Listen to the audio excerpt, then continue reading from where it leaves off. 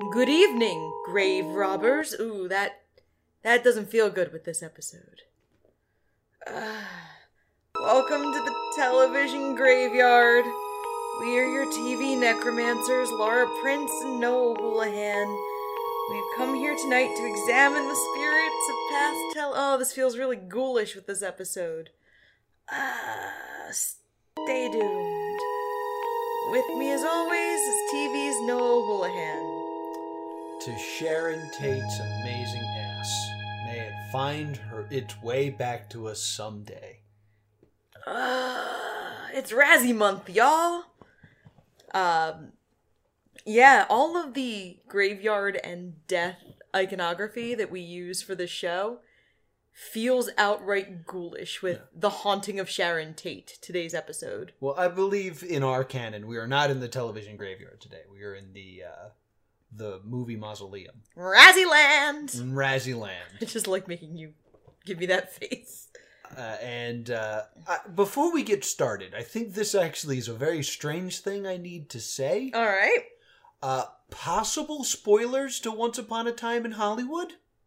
Yeah, that makes perfect sense, actually. Because we might end up discussing that. So I know that's not what you signed up for with this podcast, but it might come up. This is The Haunting of Sharon Tate. So let's actually, really quickly, 2019 would have been the 50th anniversary of the infamous Tate LaBianca murders. Yes. Which were on August 8th and 9th, 1969, yes, in California, and they were done by the Manson family, yes, led by cult leader Charles Manson. Charles Manson basically told his followers to do this. And both The Haunting of Sharon Tate and Once Upon a Time in Hollywood were put out to coincide with the 50th anniversary of the murders. Yeah. Once Upon a Time in Hollywood's original release date was the 50th anniversary to the day. Yeah. And that was seen, for good reasons, as being tacky. Yeah. And they pushed it back to earlier in the summer. Because, 50 years sounds like a long time, but people who knew Sharon Tate are still alive. Yeah, Sharon was murdered very young. Yeah. She died in her late 20s. So yeah. People who knew her younger siblings are still only, in their 60s and 70s. Mm-hmm. Her husband, Roman Polanski, is still alive. Right. He is a very controversial figure in his own right, owing to the rape of an underage young woman. Yeah. So he is currently, I believe, living in France because he is fighting extradition to answer for his crimes. Yeah, this sounds like a real fun thing to make a movie about, doesn't it? Yeah. Let alone a Razzie film. Let alone a film that 7 production companies are credited on. Yeah, there are, we were like, this is getting ridiculous how many different... There were 4 vanity plates. And, long vanity plates. Yeah. Bad Robot length or more. Yeah, because one was Lionsgate, and then I didn't recognize the rest of them. Yeah, Lionsgate and then 3 smaller companies. And we laughed and we were like, oh my god, there's 4 production companies. And then in the credits, 3 additional companies are listed. Yeah. So I want you to know that it took 7 companies to make this film. Make this garbage film. So, there's so many confusing things about this, so we got a lot to get through here. It starts with an Edgar Allan Poe epigram. Oh, you're right! I forgot! Yeah. And, I saw that, my first thought was oh, why drag him into this? Yeah, it's, from the poem A Dream Within a Dream. And it's, is all that we see or seem but a dream within a dream. Yeah. So, it sets up some Inception vibes for some reason? To me, this felt like Teenager with a Live Journal. Look how deep I am. I read an Edgar Allan poem last year in English class. This is one of my least favorite tropes. Okay. Especially in books. When you start a chapter and it's here's an unrelated quote. I'm I don't care. I've seen it done really well. Watchmen does it extremely well. The Disaster Artist, which I'm currently reading, really does it really well because it only pulls quotes from 2 sources. Okay. And since The Disaster Artist jumps back and forth in its narrative, the source kind of tells you where you are in the narrative. Okay, interesting. If it's Sunset Boulevard, it's during the making of The Room. If it's The Talented Mr. Ripley, it's earlier on in Greg and Tommy's friendship. Huh. So I've seen it done well. I don't see it done well a lot in film. Yeah. I'm not a fan. But I have a theory on why this happens that we will get into a little later. Okay. So we start with an interview, a black and white interview with Hilary Duff. Mm-hmm. So it's an interview with Sharon Tate in which she's explaining, they ask her something along the lines of, have you ever had what some might term a psychic experience? Yes. In fact, I have. I guess that's what it was, anyway. I guess you could call it a nightmare. It was a terribly frightening and disturbing thing for me. My husband Roman and I had recently rented this beautiful home up in the hills of Hollywood. It's been around for quite some time, and many famous people have lived there before us. Lillian Gish and Cary Grant. Most recently, the record producer Terry Melcher and his girlfriend Candice Bergen, who were friends of ours. Anyway, it was about a week or so after we moved in, and I was awoken by something in the middle of the night.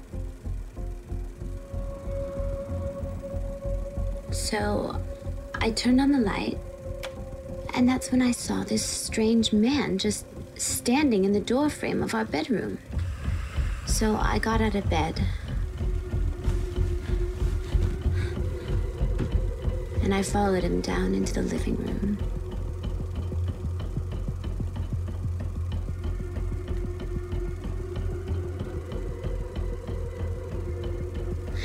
And that's when I saw two people had been tied to the rafters in the ceiling. And as I moved closer, I realized it was my friend, Jay Sebring, and me. And both of us had been cut open at the throat. What I gathered from this is a real interview that actually happened. Potentially. Oh. It was allegedly published... Well, it was actually published in Fate magazine a year after her death. Oh, okay. So it was published posthumously by Fate magazine. Mm. So there's a lot of controversy on whether it's a real interview or not. Interesting. Because obviously the Manson family murders immediately were a cult sensation, especially like Sharon Tate is, and if anyone else is like kind of considered this idea, it's quote, the perfect victim. Yeah. She is white. She is young. She is beautiful. She is pregnant, but she's married. Right. So she's kind of this like symbol of all that Western society finds good and virtuous. Yeah, that like someone who should not die. And on top of that, she's rich and she is famous. Mm-hmm. So she is kind of seen as like this idol figure who, and like that's the kind of celebrity death that there becomes a mythos around. Right. James Dean, Marilyn Monroe, and these murders were so mysterious, and they say like these murders broke the 60s. Yeah. The free love and like the peace and love all were kind of ended with the Manson family murders. Wow. It kind of like broke the bubble of the 60s. Huh. Interesting. So we see Hilary Duff giving this interview. I want to say it's Hilary Duff because we do see archive footage later of something else. Yes. And I have things about this. So we see her have the premonition. Right. And I will say, like, that seems like a good thing to... It's an interesting enough idea to make a movie about. It's like, what if Sharon Tate had predicted her own death? That question doesn't really get answered in this movie, but it's an interesting question to ask. Yeah, and we see the strange man, who's clearly supposed to be Charles Manson. Right. Who looks like Great Value brand Sirius Black. Yeah. He looks like Gary Oldman as Sirius Black, but the 60s! Mm-hmm. And we mostly see him in shadow. Yeah, you never really get a good look at him. So then the next thing we get is 1 year later, and we see a newscast. We hear a newscaster in voiceover announcing the deaths of Sharon Tate and everyone else in the house. We realize that Jay Sebring, her best friend, is played by Aaron Samuels. Yes. Who you may know from Mean Girls. Yeah, his name is Jonathan Bennett, but anyone who's listening to this would probably know him as Aaron Samuels from Mean Girls. Yes, or not Ryan Reynolds Van Wilder. Which leads me to the question of who's the audience for this movie? Because this is, with Hilary Duff and Jonathan Bennett, this seems like it's trying to aim at people who were young teenagers in like 03, 04, 05. Yeah, I guess like the 27-year-old crowd, 26. Yeah, people in their like mid to late 20s. And the credits roll over the blood-soaked bodies. It's like these long, loving shots of each body. And it looks about as convincing as Johnny's suicide in the room. Yeah. Like, it's very artful. Mm-hmm. Like, everything is very pretty. Yeah. Very gory. Not very gory. Very bloody. Very bloody. Yeah, that's a good way to put it. Because they're all covered in blood, but you don't see anything graphic. Right. Just blood-soaked clothes and whatnot. And, like, it's this very long... And this is the first time in the movie I'm uncomfortable. And because we also get archival footage of, what is it, Squeaky's interview? I'm not sure. We definitely get archival footage of one of the girls who committed the murder. Oh, Squeaky wasn't there. Oh. You're thinking of Squeaky Fromm, who famously attempted to assassinate Gerald Ford. She was not present at the murders. Oh. Well, it's one of the girls that's getting interviewed. I think it's Sadie Atkins. That sounds right. And then also, like, shots of the actual house. Yeah. We don't see any actual dead bodies, but we do see, like, the actual house where this took place. Yes. So then it says 3 days later. Or 3 days earlier. 3 days Wednesday, earlier. August 6th, 1969. I make a joke that clearly in the archive footage, there's this like chain link fence that they roll out of the way. So they kind of need to have that as a set piece. Mm-hmm. But they very clearly just built it for this movie. And it's not up against anything flush. Right. So anyone can walk around it. Yeah. And there's like a big beware of dog sign on it. Yeah. And I was like, this dog's going to get out. Yeah. So we see Jay Sebring and Sharon Tate in a convertible driving up to the house. Jay is a famous hairstylist to the stars. And the film, he and Sharon had been lovers before she met Roman Polanski. Right. She actually, I believe, left him for Roman Polanski. Right. She remained friends with him until, obviously, both of their deaths. And they had a lot of mutual friends. They ran a lot of the same social circles. Their funerals were on the same day. Oh, wow. Several hours apart to enable people to attend both. Oh, That's how wow. many mutual friends they had. That's crazy. So the two of them were very close friends in real life. They clearly underscore a lot of flirtation. Mm-hmm. And it's very important to note that Sharon is super pregnant. Yes. Like very pregnant. She's 8.5 months pregnant. I cannot emphasize enough how pregnant she is. She's very pregnant. Because this is kind of important to me with how her physicality for the rest of the story. Yeah. So her friend asks her a question and she responds. At this moment, I pause the movie. Mm-hmm. Because up until then, we've had like these monologues of people being interviewed. This is the first line of dialogue in the film. We're 10 minutes deep. Yes. I was like, come on, give me something. Yeah, like the movie has already felt quite long. It's only a 90-minute film. And like that includes credits. So like it's only an 80-minute film. So, two of her friends are already there. Abigail Folger, who is heiress to the Folgers coffee fortune, and Wolchek, Yes. who is Roman's best friend. Yes. And he immediately says something like, Our beautiful Sharon. And where is that red bastard husband of yours? Oh, it's... and I was like, oh, he's doing a silly voice when he saw his friend. And then he proceeds to talk that way through the rest of the movie, and I was like, oh no. Oh no, he has a terrible Polish accent. Mm. He has a poorly done Polish accent. Wolchek immediately dip kisses. The very pregnant Sharon Sharon. Tate.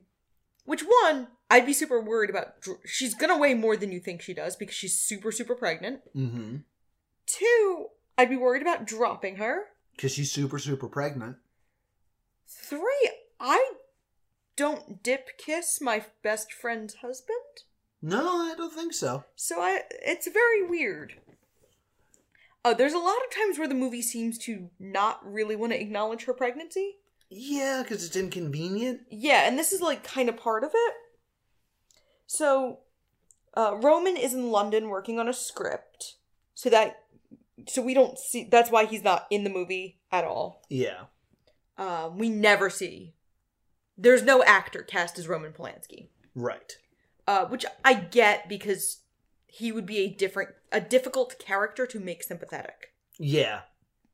So he's a non-presence in the film, essentially. If they're going to build a romance, they're building it around Sharon and Jay. Right. Even though there's no question that, like, Jay is not the father of Sharon's child. That's never brought up. Right. So Abigail has set up the nursery for Sharon, and Sharon's really upset about it. Yeah. Sharon's 8.5 months pregnant. If you haven't set up your nursery 8.5 months pregnant, she's waiting for Roman to come back. That's what she was like, oh, I was going to set this up with Roman. And I was like, but you're going to have the kid really soon. You're right. My theory is this is showing how helpless Sharon Tate is and how not in control she is. Because all these factors have already happened around her, and that's just kind of like setting the stage for that. Doesn't do a good job, but I think that's the point. Yeah, so she's upset. Everyone is drinking and smoking, including Sharon doesn't smoke, but Right. Sharon is visibly drinking wine in several scenes. Yeah, it's the it's 69 that this Yeah, it's the happened? late 60s. Alright, so maybe like they're not as informed. Also, I believe you're allowed to have 1 glass of red wine while pregnant. I learned that from Scrubs. She's drinking champagne, Ooh. and it would be just as easy to not show her drinking. Yeah, there's not really a good reason to do this. Because it's going to take a 2019 audience out of it. Yep, sure did. So I was just like, why is she drinking? And then Jay gives an incredibly inappropriate toast. Here's to Orson Welles. And to Sharon Tate Polanski and her once spectacular ass. May it find its way home soon. So they're all chatting at the dinner table about fate. Yes. Because fate is a big theme in this movie. Earth to Sharon. You okay? Oh, yeah. I'm fine. What is going on inside that pretty little head of yours? Well, I guess it was what you were just saying.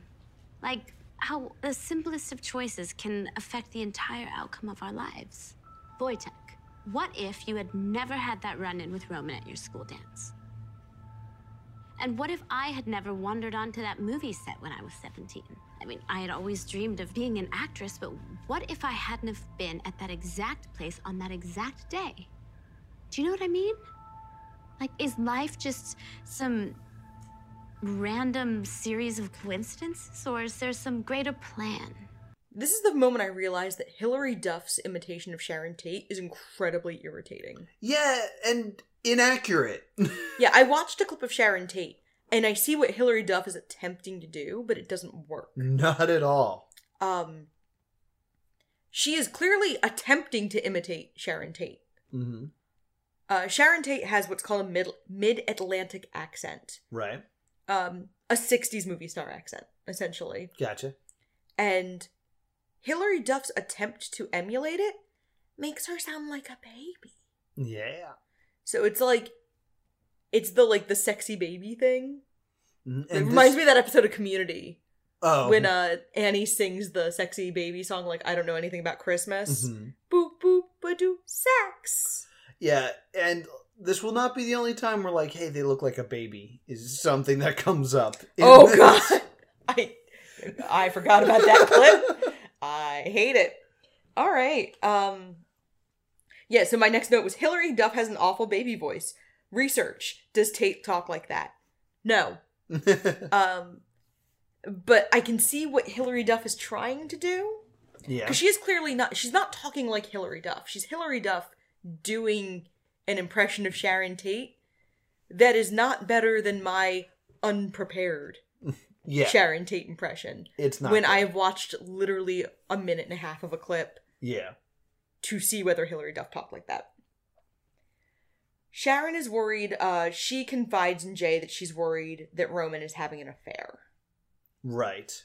And she's upset about it. And this is entirely irrelevant to anything else that happens in this film. I think it's there to set up that we're not real, like, because a 2019 audience knows Roman Polanski's not a nice person. Right. So it's supposed to also make us sympathetic to the fact that, like, the body language and the staging of this clearly make Jay and Sharon our romance. Yeah, I guess they don't they don't technically cross a line and cheat, but, like, I think we're supposed to want her to run off with Jay. Yeah, it's to get us to cheer for them. So, we see their dog. Yes, this will come up later. It's a cute dog, border collie looking dude. Mm-hmm. It's great.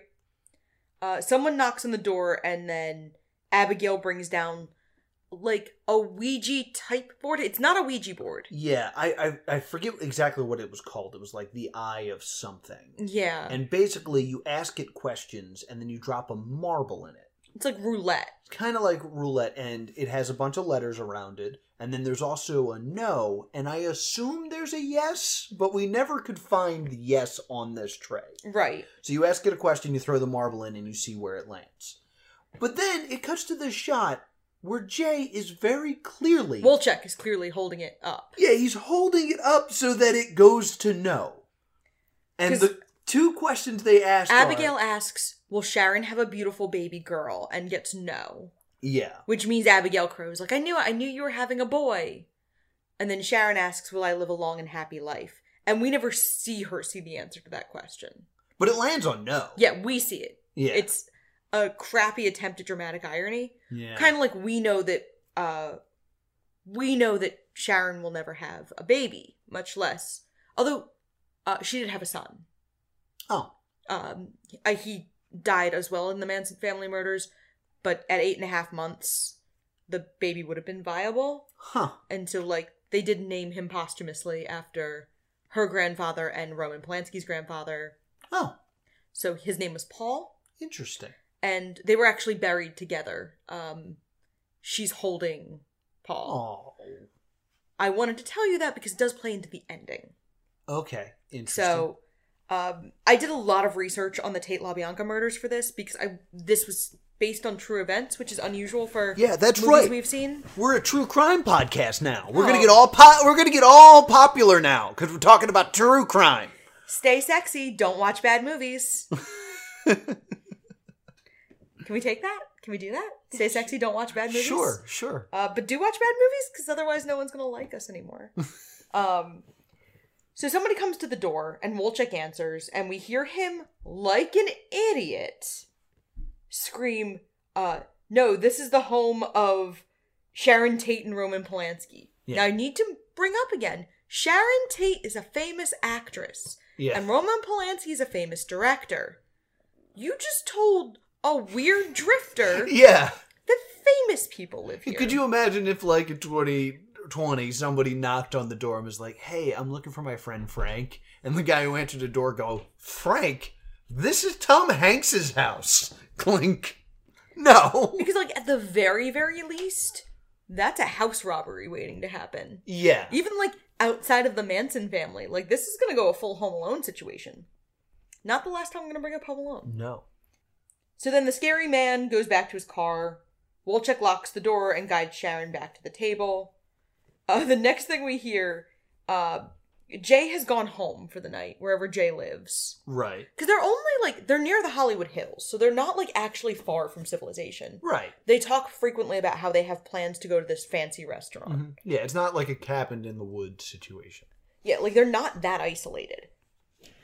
Which, again, is gonna undercut the entire premise of this film. Mm-hmm. So then, we see it's 12:15 in the morning. Wolchik and Abigail are doing it. Yes. Real loud. We see him in his tighty whities again. Because he's in his tighty whities a lot. And Sharon's trying to sleep and has the only relatable moment in this movie where she's laying in bed, looks at the clock, and goes, "Seriously, guys?" Yes. Which, like, if you've been to college, we've all had that moment. Mm-hmm. Or if you've ever had a roommate. So then Sharon hears a spoopy noise. Sharon's dog starts to cry. My next note is, Jesus, what a boring horror movie.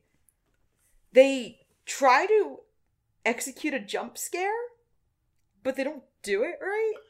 Was this the hand, or was this This is the guy in the window. Yeah, so she's in the kitchen, and she, like, opens up a fridge, and then when she closes the fridge, there's a man standing in the window. But it's so out of focus that had there not been a musical sting, you probably would not have noticed it. Yeah, like, I've gotta say, the composer's trying real hard. Oh, Phantom? Yes. The composer, the person who did all this music is Phantom. With an F. Who I've not done any research on. But they are trying real hard to do horror movie music. It's unfortunately not synced well. Ooh, I'm gonna get real upset later about that statement. Yeah. Well, it's not synced very well. Mm-hmm. So, like, the musical sting happens, like, before or after it should. Yeah. So the dog escapes the house, and no one goes out to look for the dog. No, they're like, whatever. So I was like, what? Why include the dog? What the hell? The dog's gonna go do dog things. Sharon's upset and wants the gate checked in the morning. The next day. Yeah, so Now they go to bed. And then they go on a hike? Yeah. Again, Sharon is 8.5 months pregnant. Yeah, let's go for a hike in the sun. She's cute Hollywood pregnant, where she's gained no weight, except she has the bump. Yeah, she's got something to rub for effect. Yeah, she's got a big bump, because she's supposed to be pretty pregnant. Mm-hmm. But she, like, no other weight. She's gained no weight in her face. Her ankles aren't swollen. By 8.5 months of pregnancy, most people are so incredibly uncomfortable that, like, a hike usually is not. Yeah, let's venture far away from the house. No! And again, like, and this is the 60s. No one has a cell phone. If something happens at 8.5 months pregnant, what's Abigail gonna do? Abigail is about Sharon's height and very thin. She can't haul Sharon's butt back to the house. No. It's not even, since it's not as spectacular as it was. So then we see two young women walk by and glare at them. And then we get a suspenseful music sting. Because this is a non-event. Yeah, foreshadowing. Because it's two young girls. And it's not eerie music. It's like jump scare sting music. Mm-hmm. We're supposed to be like, whoa, scary! Yeah, that two people were also walking by on a brightly lit day. And there's nothing, like, the two women are not armed. The two women do not say anything to Sharon and Abigail. They do nothing. But it's literally like if I was walking down a path and I didn't like someone's shirt, like they had like a slogan I didn't agree with or something, it was like the same look I would have given them. Yeah. Maybe those two girls were going, yo, why is that super pregnant lady out in the middle of nowhere? I think we're supposed to get from this is like, oh, Sharon's having a premonition. She feels like this is she gets bad vibes and wants to go back. Ineffective. Very stupid. So Sharon and Abigail do decide, like, let's go back to the house. And that's when they discover that the dog has been killed. And Laura, Can I swear? Laura leaves. Can I swear? Fuck this movie. I never swear on this podcast. I was so upset. And, like, I looked up something else. I looked up another fact. Yeah. So I saw that the dog died. Okay.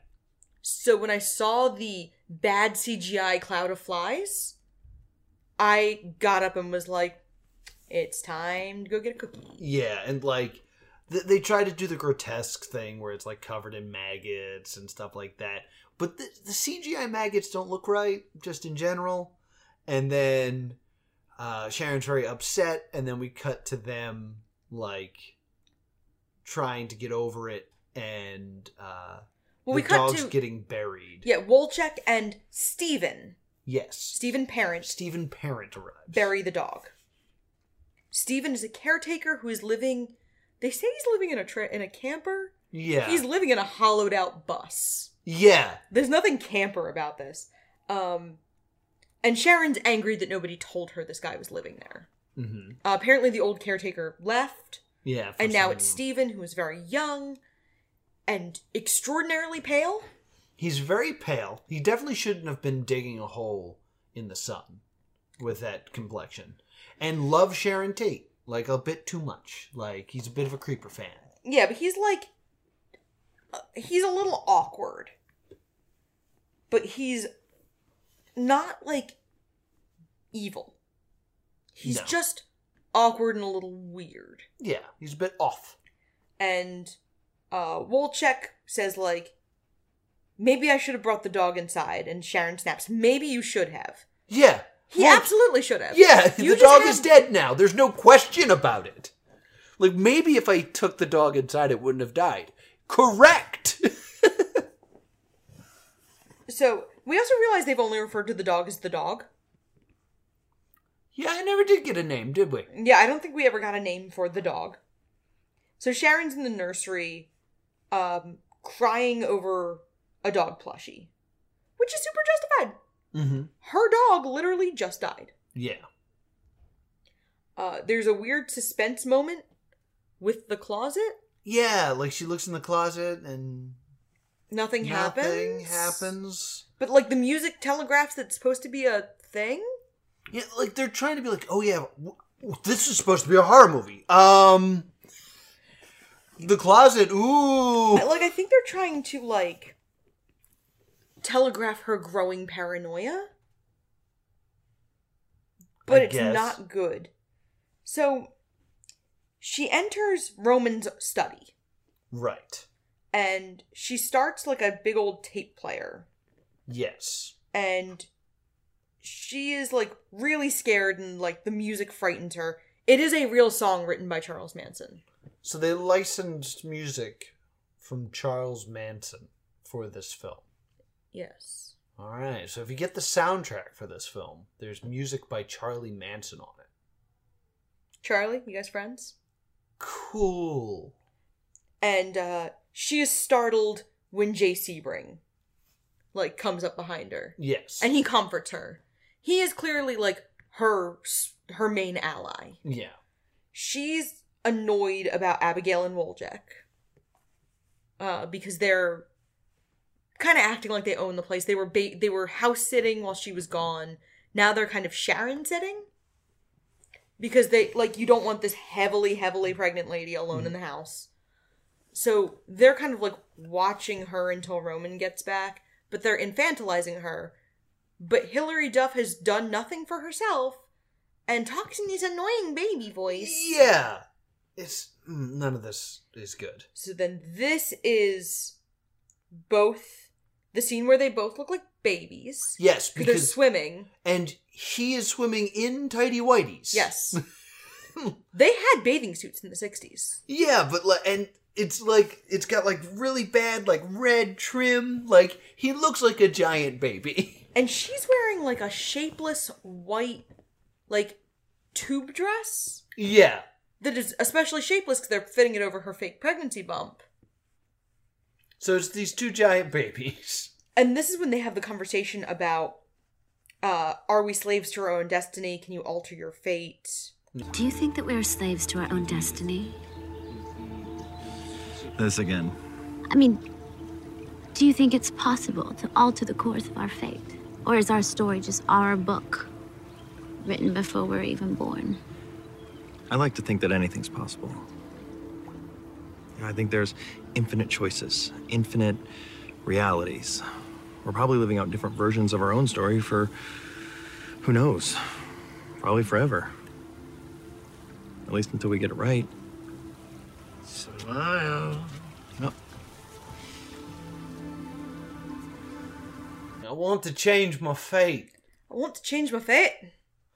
And If you had the chance to change your fate, would you? yeah. My Merida is about as good as Hilary Duff's Sharon Tate.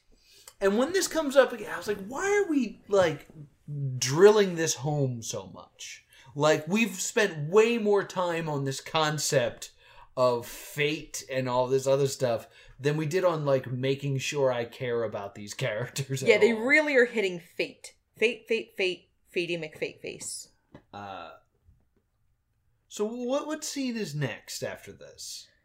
So, Eric Samuels reminds her that they need to, they have dinner together the next night. Right. And then he leaves. Outside. Without his pants. Yeah! He just pieces out in his underpants. Yeah. Okay, bud. He's gone. Bye. So night falls. You pause the movie. We realize we're only 40 minutes in. And my next note is, I'd have beer. Yes. Something happens and I just get up and leave for a second. And then they're sitting there and Abigail is reading in bed and someone watches her. Yes. And it is the music from Battletoads. Yes! This following scene that takes place sounds exactly like the pause music when you play Battletoads on the NES. I will try to put them side by side here.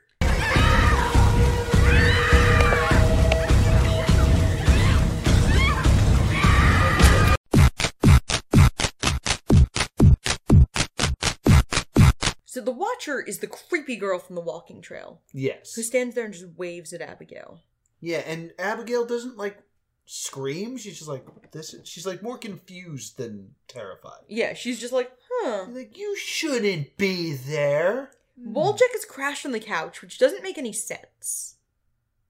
Because he's been sleeping with Abigail. Yeah, that doesn't make any sense So at I guess, all. and they don't, like, have a line that explains, like, she couldn't sleep so she wanted to read.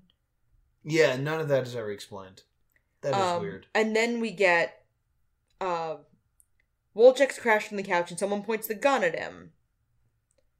We get the scary music again, and then someone sweeps past. We see, like, a figure sweep past. Yeah. And then I was like, where have I seen this shot before?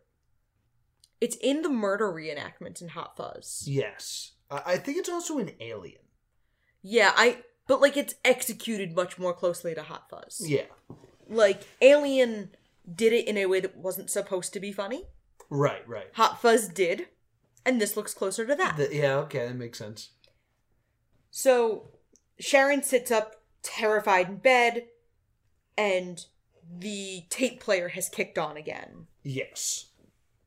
And it's this weird song, and, like, with that back masking thing that will get explained later, but it sounds kind of like scary screaming.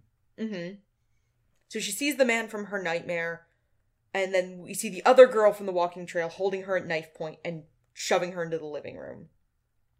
Jay has recovered his pants, Yeah. but is being put into a noose. There's a noose thrown over the rafter, so both ends of the rope are made into a noose. Jay is stuffed into one end, and they're going to put Sharon in the other. Wojciech is hogtied on the floor, and Abigail is kind of like strapped down, and the male Manson family member whose name is Tex, because these are all based on real people as well. He says, "I'm the devil, and I'm here to do the devil's business." Which is apparently a real quote, Mm-hmm. but it's also a really stupid one. It's also the only people who know what was said in that room are the people who came out alive, Right. and it sounds exactly like something someone would say they said later that sounds cool. But it doesn't sound cool. Like, let's use it in other context. I'm Noah, and I'm here to do Noah's work. Wait, so do you work for Noah, or are you Noah? I'm the devil, and I'm here to do so your own work. I'm the dog, and I'm here to do the dog's business. Not inside the house, you're not. Yeah, it's dumb. It's a dumb quote. So then Jay is shot. Jay begs them not to kill Sharon because Yeah. she's so pregnant. Right. So then they say, we'll start with you, pretty boy. He is shot in the stomach off screen. We don't see the gun. Like, we don't see anything. And then blood pours unconvincingly out of Jonathan Bennett's mouth. Yeah. Like, if you've ever been to a haunted house, that, like, kind of like, bleh! He clearly chomps down on a blood squib. Yeah, it's not very good. And Wolchek breaks out, but he's stabbed by one of the girls as he tries to drag himself to safety. Abigail runs, and then Sharon begs to live until she has her baby. Yeah, she just wants to have her baby. Abigail is caught. She and Wolchek are brutally stabbed to death. And then let me get this straight. They only have knives, and there's the same number of them as residents in the house. Mm-hmm. There is one gun. There's one gun, yes. Tex has a gun. So Sharon wakes up screaming, and Abigail and Wolchek run and comfort her. Yeah, and, like, there's a lot of, like, especially what happens to, what's his name, Jay? Yeah. His hands are tied in front. Like, that's the only way that he is bound. Mm-hmm. Like, if my hands were bound this way and someone put a noose around my neck, I would then realize, oh, they're going to kill me. I should actively try to prevent this. Right. Surely I could get killed in the process, but I will definitely die if I do nothing. Right. So and this is not me, like, saying that the people in real life should have done more. It's me saying that the director did not correctly convince the audience that these people were in peril. Right. There are crime scene pictures of the Tate, not the LaBianca murders, but, like, the Tate, Folger, Sebring, Wolchek murders. Yeah. I did not look at them. Okay. That's don't blame not you. something That you're willing to do for this show. It's not something I felt the need to do. We're here to judge this media, we're not actually a true crime podcast. I'm sorry to everyone that started getting into this because we pretended to be a true crime podcast, but we're not. Stay sexy, watch bad movies. So it's the next morning. It's Friday, August 8th, 1969.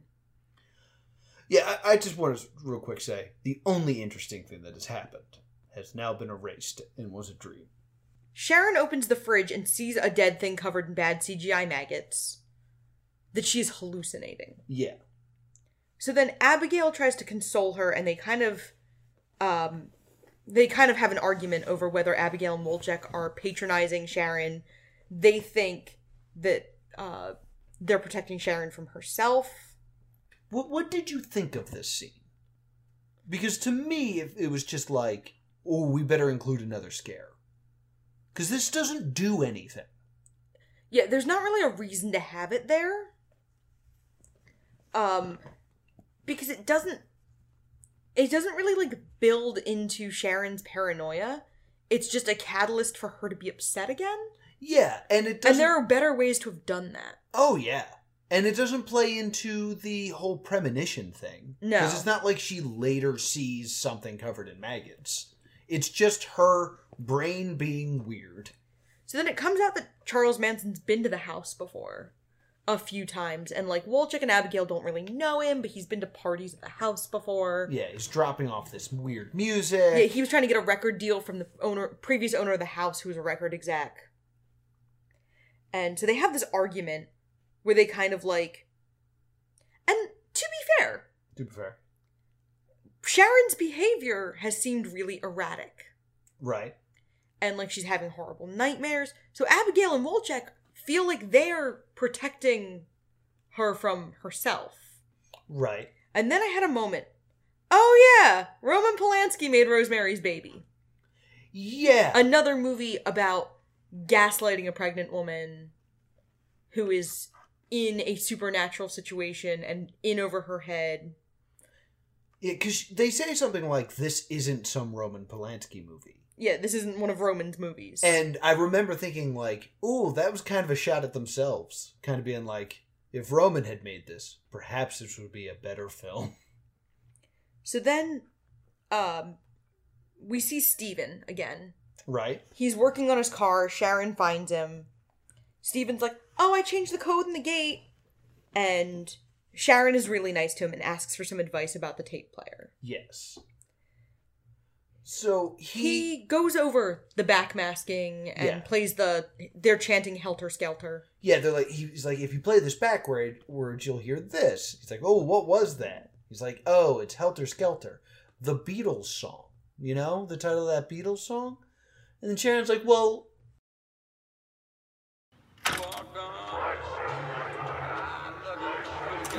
But when I play it in reverse...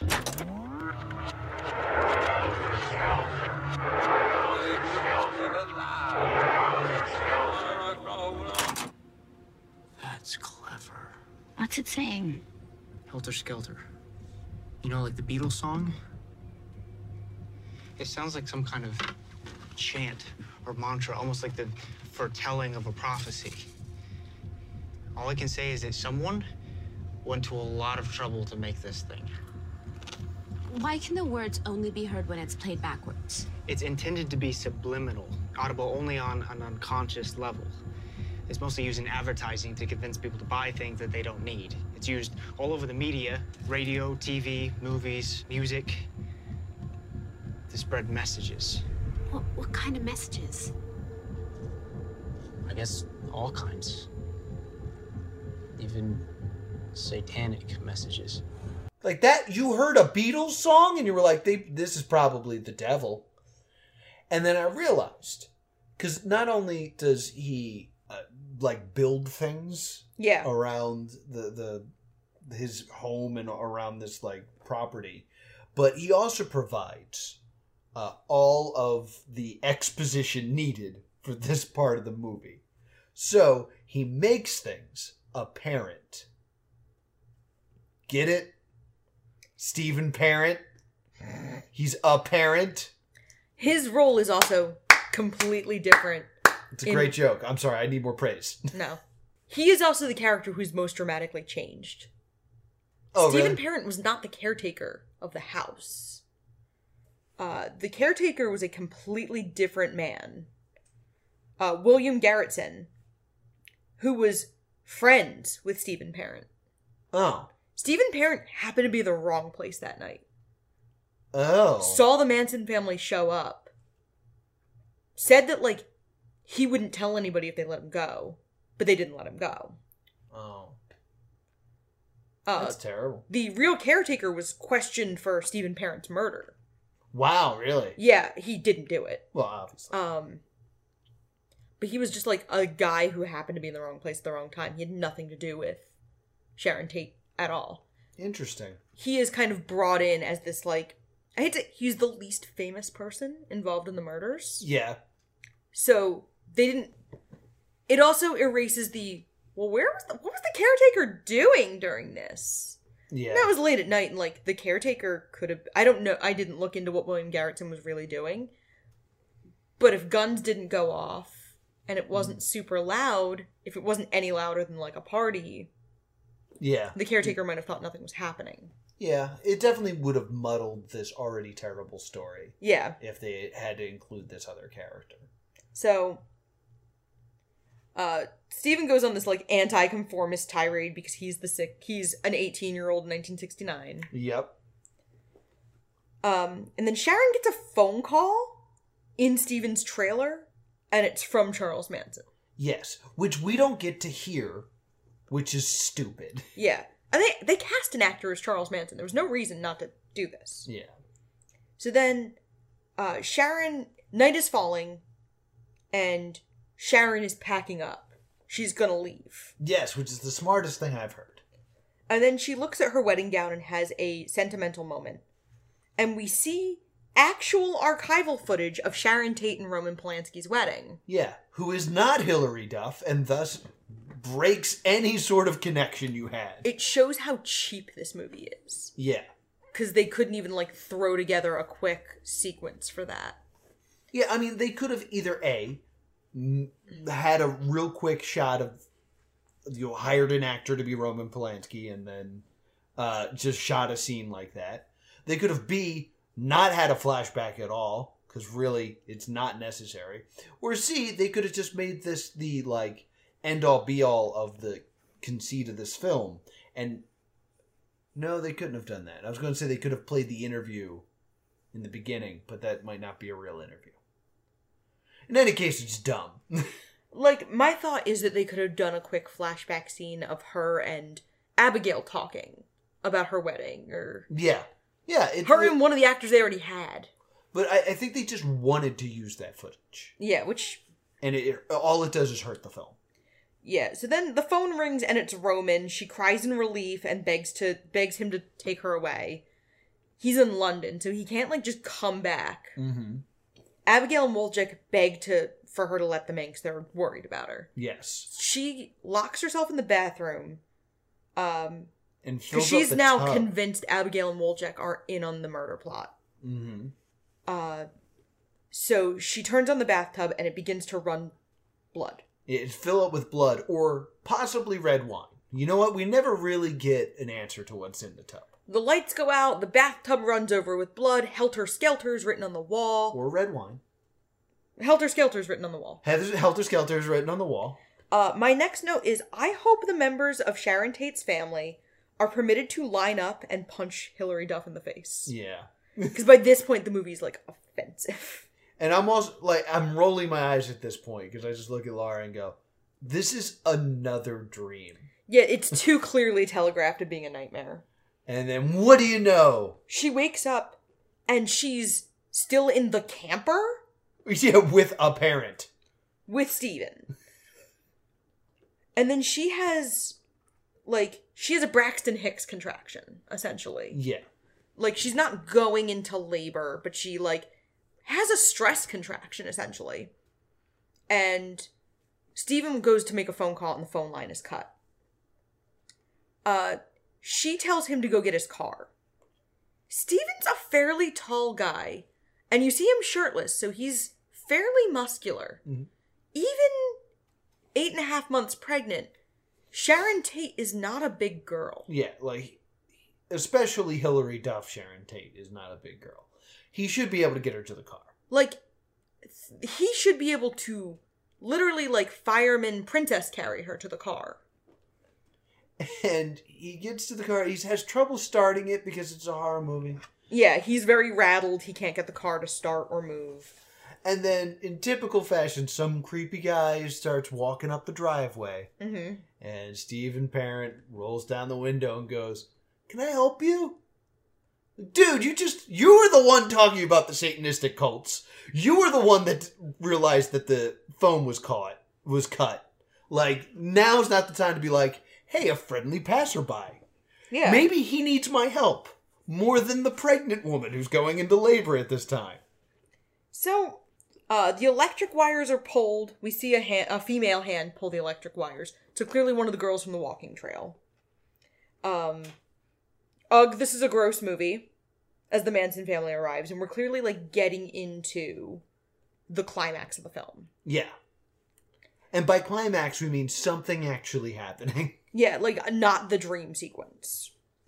Sharon gets in the car, urges Steven to back up over him. Like, just hit him! Yeah, just go! The dude breaks the car window, they make a run for it, and Wojciech wakes up on the couch as Tex begins to shoot. 1 shot, 2 shot, 3 shot. I was trying to keep track of how many shots were fired to see if it was more than 6. Because no one ever reloads the gun. Yeah. I think I get to 5, so they actually do keep it. Sharon, Wojciech, Steven, and Abigail begin to, like, lock the house down and barricade the doors. Very poorly. Because, like, this entire house is nothing but glass and windows. Yeah. And, like, they barricade one door, like, a lot, and then you see someone run away, and there's, like, another door. Yeah. It's like, well, what about that one? Well, and then, like, we see that a window is open, and the 2 girls chant, little pigs, let us in, or we'll huff and we'll puff and we'll blow your house in. Mm-hmm. And they chant it over and over, and it's supposed to be very creepy. Yeah, and it was creepy. In The Shining. Like, why rip off one of the most famous scary movies of all time? I mean, half this movie's a ripoff of Rosemary's Baby. You could argue that was done on purpose. Yeah. But, like, oh yeah, let's rip off Jack Nicholson. So then, one of the girls tries to get in one of the windows, and Sharon slams the window, on her hand, on the girl's hand. Yes. I believe I cheer because something is happening. Yeah. And then someone gets in through an open window. Right. It's Jay! What do you know? It's Jay. So- The gang's all here to get murdered. So Sharon cries in relief to see him. Tex gets in. Again, Jay is trying to protect Sharon. I have Green Shirt Girl, because we never hear their names. No, I don't think they're kind of like this outside force. Like, we don't identify them as people. Yeah. It's just evil that is coming to... I believe she's actually called what I was calling Green Shirt Girl. I believe she's credited as being called Yellow. Oh. And the other girl is called Sadie. Okay. Based on the credits. So, Yellow threatens Sharon repeatedly and says, like, I'm gonna kill you and I'm not gonna feel a thing. Yeah. Wolchek is tied up, the nooses are set up. We're setting the stage, for Yeah. the murders that Sharon has seen this whole time. Although every time the murders have happened, we've seen more people involved. The first time we only saw Sharon and Jay. Right, The second time we saw Abigail and Wolchek. Which is interesting to me because that's right before she begins to accuse Abigail and Wolchek. Mm-hmm. And then this time we see Stephen. Now Stephen. Now Stephen, in the real Manson family murders, would have already been dead. Yeah, he dies in the car. Yeah. So there's a little bit of a, this is different. Mm-hmm. And I believe this is where we see Sharon grab, like... Did we ever really get a good look at whatever the hell she grabbed? We didn't... we don't get a good look yet. Abigail is also in the rafters. Yeah, she's like hiding in the rafters. She's trying not to scream because she figures she is the best shot right now. Yeah. Because she's not... They don't know she's in the house. And once again, Sharon Tate is seated on the couch with her hands tied around... Like, her wrists are tied. There's a noose around her neck. And there's like a girl next to her with a knife. Mm-hmm. You could do something. So I'm like, try. Come on. Yeah, so like, Jay is still begging them not to kill Sharon. But the audience now sees that Sharon has what looks like a pocket knife. Yeah, I thought maybe it was like a razor blade for shaving. I could never really get a good look. Yeah, it looks like a Swiss Army knife. Yeah. So she goads Tex and then slashes at him with the knife. And Abigail takes advantage of the resulting melee to jump from the rafters and do a frog splash on one of the girls. Yeah, there's a straight up frog splash. I was like, wait a minute. What's happening? In the melee, Jay manages to free himself, and he frees Wolchek. And then Abigail bashes Sadie's face in. By accident. Yeah. By essentially throwing her through the coffee table. Yeah, and she falls, she hits her head on the corner. Yeah. And then I believe Abigail's the one who like looks at Sharon and Sharon's like, run? No, that was in I think that was in a past sequence. I think that was in one of the nightmare sequences. Well, there's definitely a sequence that I at least want to bring up now where someone is like flat on the floor and gets like, I thought it was during the sequence because like they kill a bunch of people. And, like, now they have, like, the odds.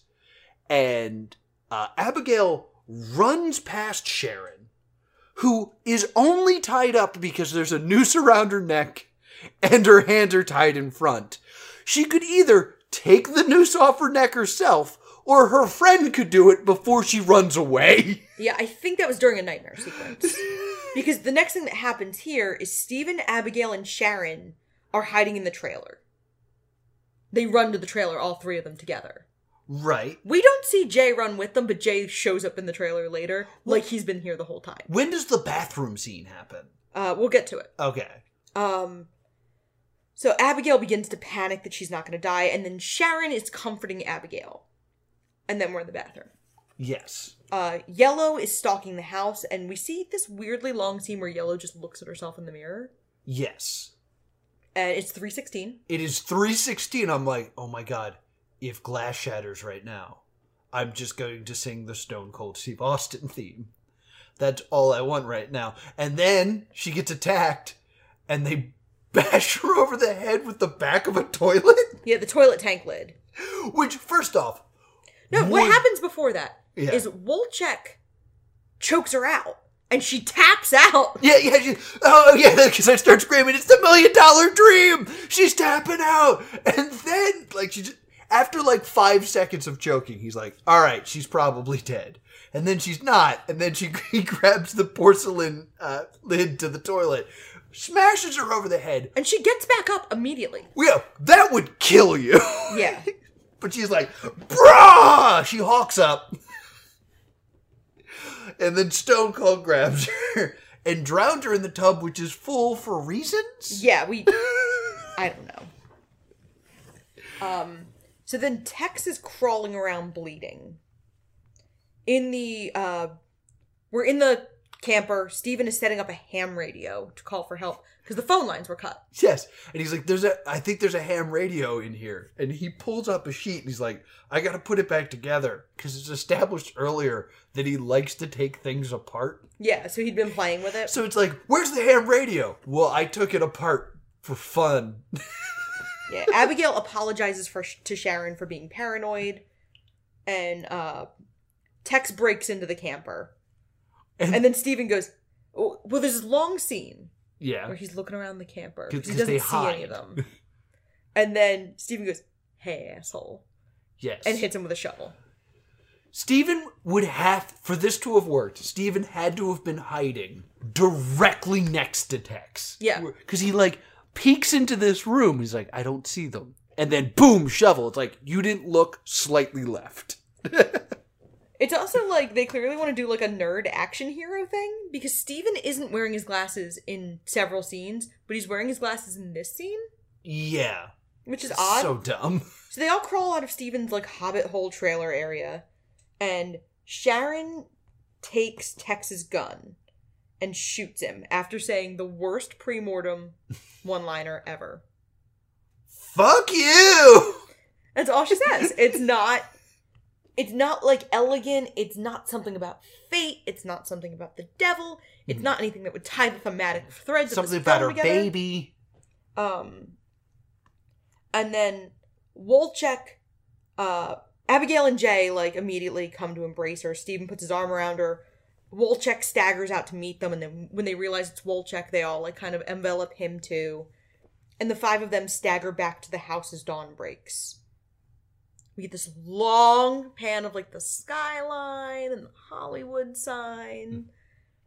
And the gate seems to close over the narration of the conversation from earlier between Jay and Sharon about whether you can change your fate. And cops arrive and start speaking to people. And then it pans over and we see 5 white sheets on the ground covering bodies. And Sharon stands over her own corpse and dramatically reveals her own face. Yeah.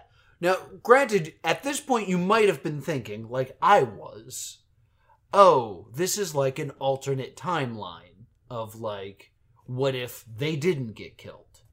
And then it turns out that they still did get killed, and I guess this is like her fantasy? And it's this weird narration of her saying, like, I'd like to be a fairy princess, a little doll with gossamer wings, over, like, footage of Jay and Sharon from the Corvette earlier. Yeah. Or convertible earlier. And it doesn't fit anything. Well, there's one thing it does fit, because she says, I guess I see my life through rose-colored glasses. And in that scene, she was actually wearing rose-colored sunglasses? Oh, it's all coming together! Like, and she calls her life a fairy tale, which it clearly isn't, because she's, like, died in this horrific nightmare. And then Sharon walks away as the media begin to swarm her home. Steven, Wolchek, Jay, and Abigail are waiting for her, and they're all clean and uninjured. Mm-hmm.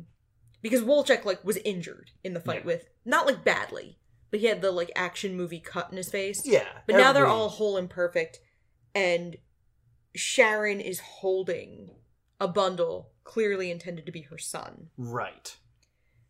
And it's the same interview footage as the beginning, and it's clearly intended to be haunting. Yeah. It's not. It's not. There's nothing haunting in this movie where haunting is the second word in the title.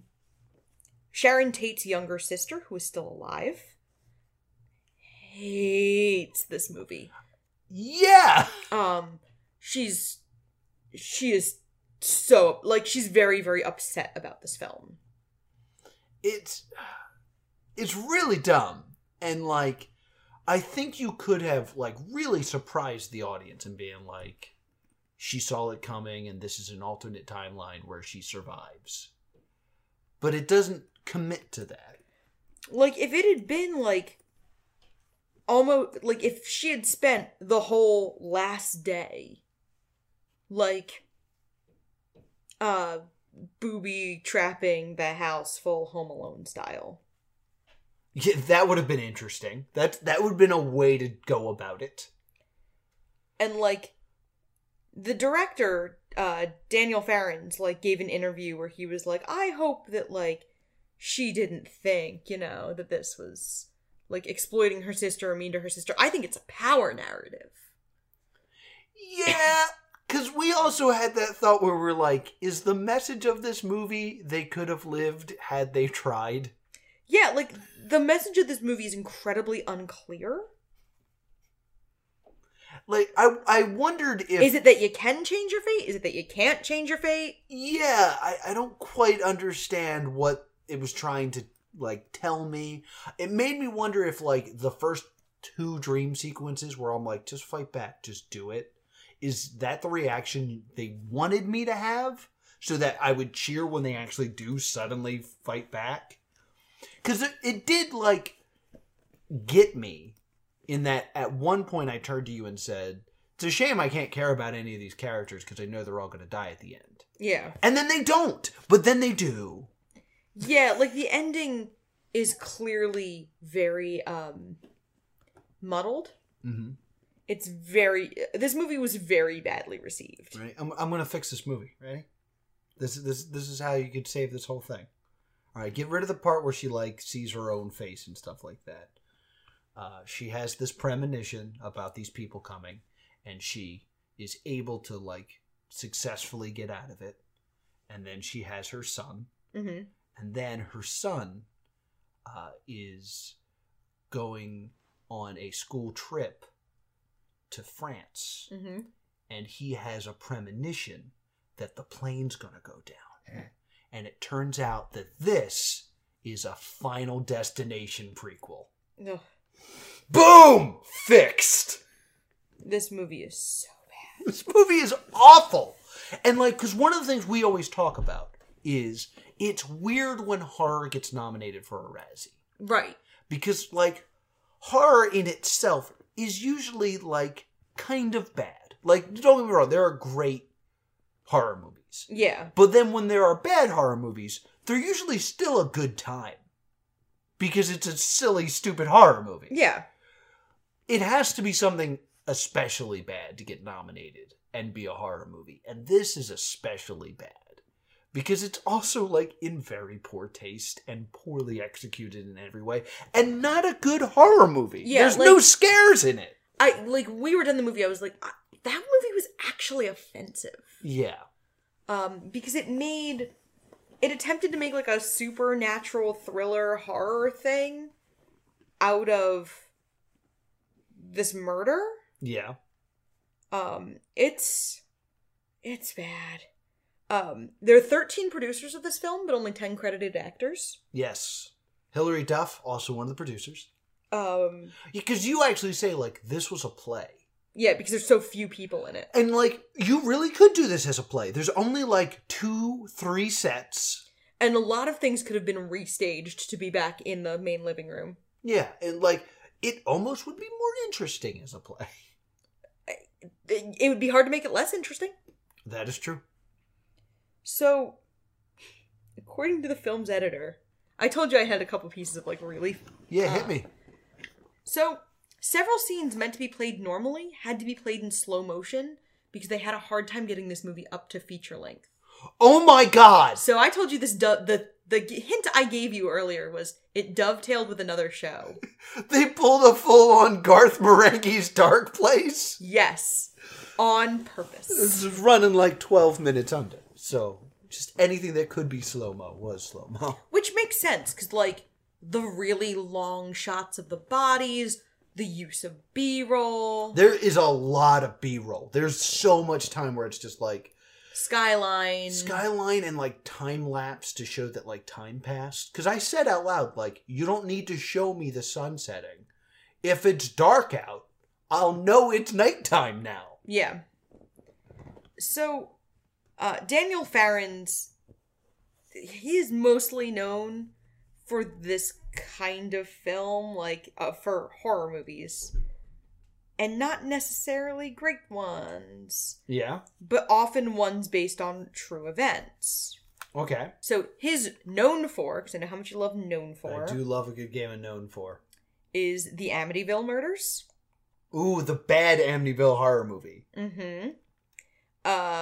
The Haunting in Connecticut, which was supposedly based on true events. I vaguely remember that one. Halloween, The Curse of Michael Myers. He made the Curse one? Oh, that's like... Is that the Paul Rudd one? It is the Paul Rudd one. It is the Paul Rudd one.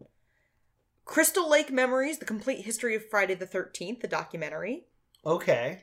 A bunch of, like, Jason documentaries that were, like, the making ofs. All right. This is writing screenplays. The Tooth Fairy, the horror one. Okay. History's Mysteries, but only the Amityville episodes. Okay. So, like, he's clearly, like, a true crime guy. All right. He also did documentaries that he directed over The Haunting in Connecticut, The Elm Street Legacy, and Scream, The Inside Story. Okay, so... So he's a big horror movie fan. Yeah, he's a bad My Favorite Murder podcast. And his most recent directing and producing credit was, is listed on the, is The Murder of Nicole Brown Simpson. Another, that's talking about Nicole Brown Simpson's last days. He's gonna make an OJ movie? He made an OJ movie. It came out in December. Is it a horror movie? It's listed on IMDb as being like a crime movie or a thriller. All right. It's not about Nicole Brown Simpson, like, having premonitions about her husband. Her ex-husband. Or another person. I don't know. I'm not going to get into this OJ debate right now. Yeah, it's a very, very another tacky true crime movie about, like, what the last days of Nicole Brown Simpson's life looked like. Terrible. So, it's, yeah, it's bad. It's not good. And he is trying to, like, do the same thing, where he's trying to kind of, like, lend the mythos around her death. Right. Gross. Really, really gross. Yeah, he feels very, he likes exploiting murders. Well, I think this is clearly a stay tuned. Oh, God, yes. So, but now it's time for the big question. Is it worse than Cats? Yes. I think it's worse than Cats as well. I don't think it will win the Razzie. No. Because I don't think it's burning enough, like, it's not hurting as many careers. Because no one's sitting around going, Hilary Duff, the rising star, whose career was ruined by this terrible piece of film. I think because it's got Ian McKellen in it and stuff like that, Cats will probably win. But this is a worse movie than Cats. Absolutely. It is without merit. Yes. Like there's nothing good I can say about The Haunting of Sharon Tate. Yeah, I could say a nice thing or two about Cats. Yeah, like, there are performances in Cats that are pretty good. There are moments in Cats that are almost approaching entertaining. Mm-hmm. There's nothing, literally not a thing in this movie that's redeemable. All right, I think that puts a bow on this episode. Yep. All right, so that's going to do it for this episode of Stay Doomed. What do you want to watch next week? I think we'll be watching The Fanatic, starring John Travolta and directed by Fred Durst. Fred Durst of Limp Bizkit fame. Where can people reach us if they want to talk to us about this very film, The Fanatic? You can email us at The Stay Doomed Show or on Facebook and Twitter at Stay Doomed. Yeah, let us know what you think, and we may read it right here on this very show. Where can people see us live? This Friday, February 28th, we are performing in the Adult Fanfiction Competition in Bethesda, Maryland. Yeah, so be sure to come see that. It's going to be a fantastic time at the Flying V Theater. If you want to talk to me about Sharon Tate's spectacular ass... If you want to discuss the exploitations of victims in the latest true crime phase, and you think it's super ironic that it happens to Sharon Tate, given that her mother became a huge victims advocate, I'm at Priorities. Until next time, that was research I couldn't fit in the narrative. Stay doomed. Stay sexy, watch bad movies. We're gonna get sued.